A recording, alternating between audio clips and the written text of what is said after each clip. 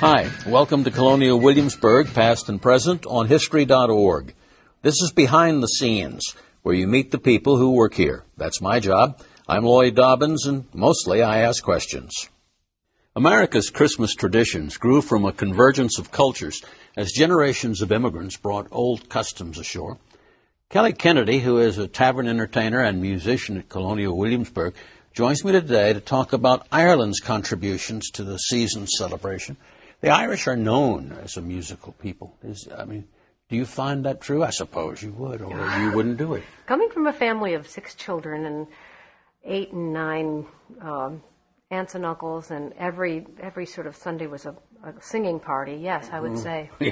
From my experience. So what did the Irish bring when it was time for the Irish to bring something? I know the Germans brought the Christmas tree. Right. Well, I'm not sure. I think some of the traditions that are in Ireland are, they're an amalgamation of things that were in England as well. Mm-hmm. There is a tradition that they still do in the west of Ireland, too, which is that you leave something, and we kind of turned this into a Santa Claus thing. In Ireland, you would leave something for the Christ child to eat when he came on Christmas Eve that night. Mm-hmm. So you would leave a jug of milk, maybe a loaf of bread, maybe a pint of Guinness, depends. And, of course, you leave the door or a window open a crack to let the Christ child in. Now, we have the tradition here of leaving out cookies and milk for Santa. And I don't know that the two are intertwined, but it's interesting to consider that kind of connection there. On the other hand, why not? I know why not. I mean, you're leaving something to eat for whoever's bringing something to you. And it is, I think, in Ireland, certainly it was a religious holiday.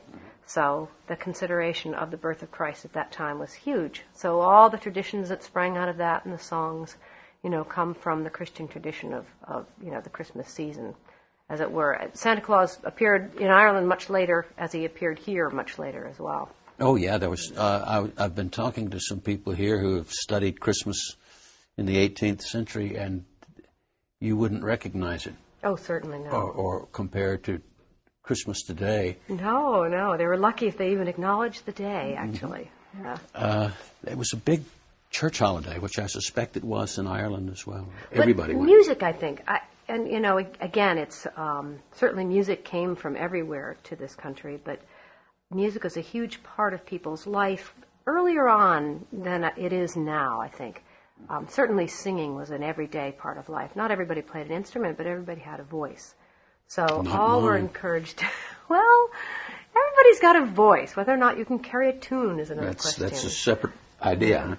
But singing was a huge thing in my family growing up, and I know it was big in my ancestors' families as well.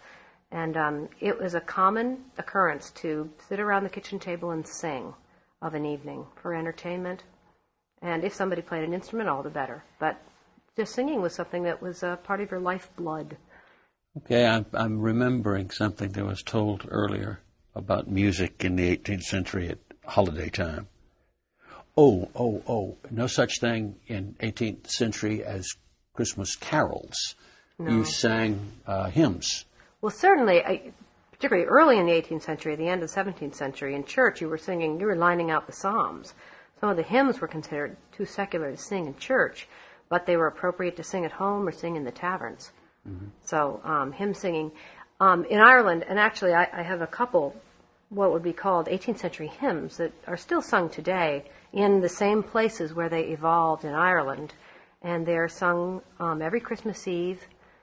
They're just traditional songs that are about the Christmas season and that they've been continuous since the 18th century. Mm-hmm. And they're sung here in this country as well. This is a very old carol from Wexford County from the 18th century, and it's still traditionally sung on Christmas Eve in Ireland.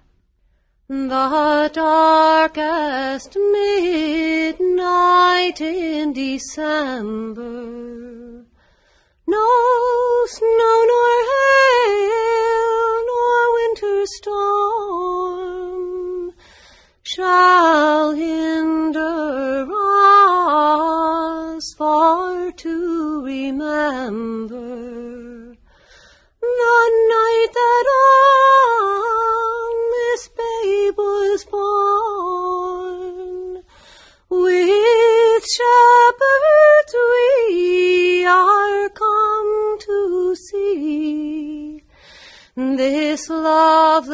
infant's glorious charms,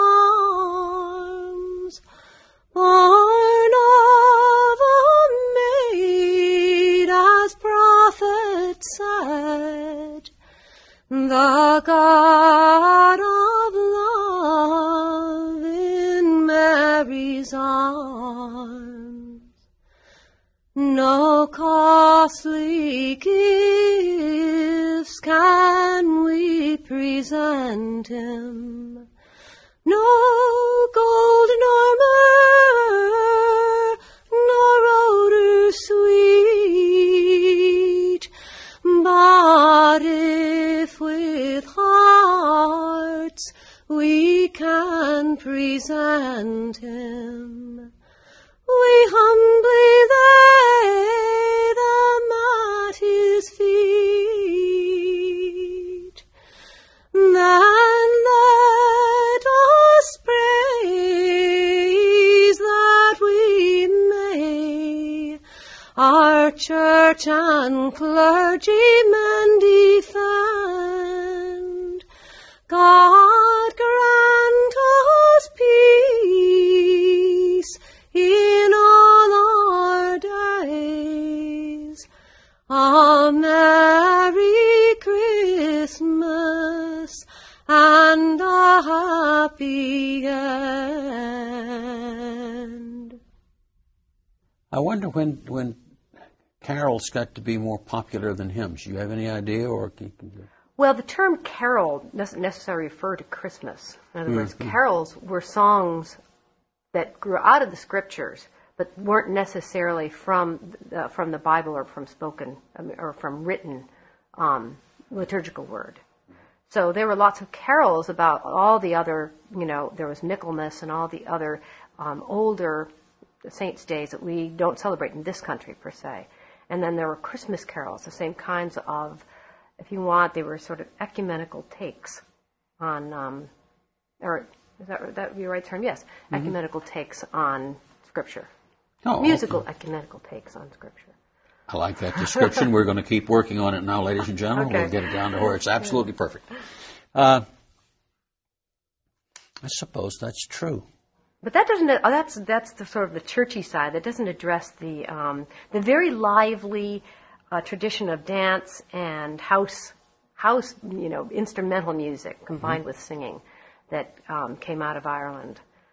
That I've been involved with, and as a small child, I grew up partly on the East Coast and partly in San Francisco, where we were members of the Irish American Society there in San Francisco, and every year we were sent off to sing in the Irish singing competitions and watch all the little dancers, and it all grew out of this tradition of playing music in your home. So people had parties and dances and music in their houses. In fact, some of the set dances people are doing today in Ireland are called house sets because they originated in the houses.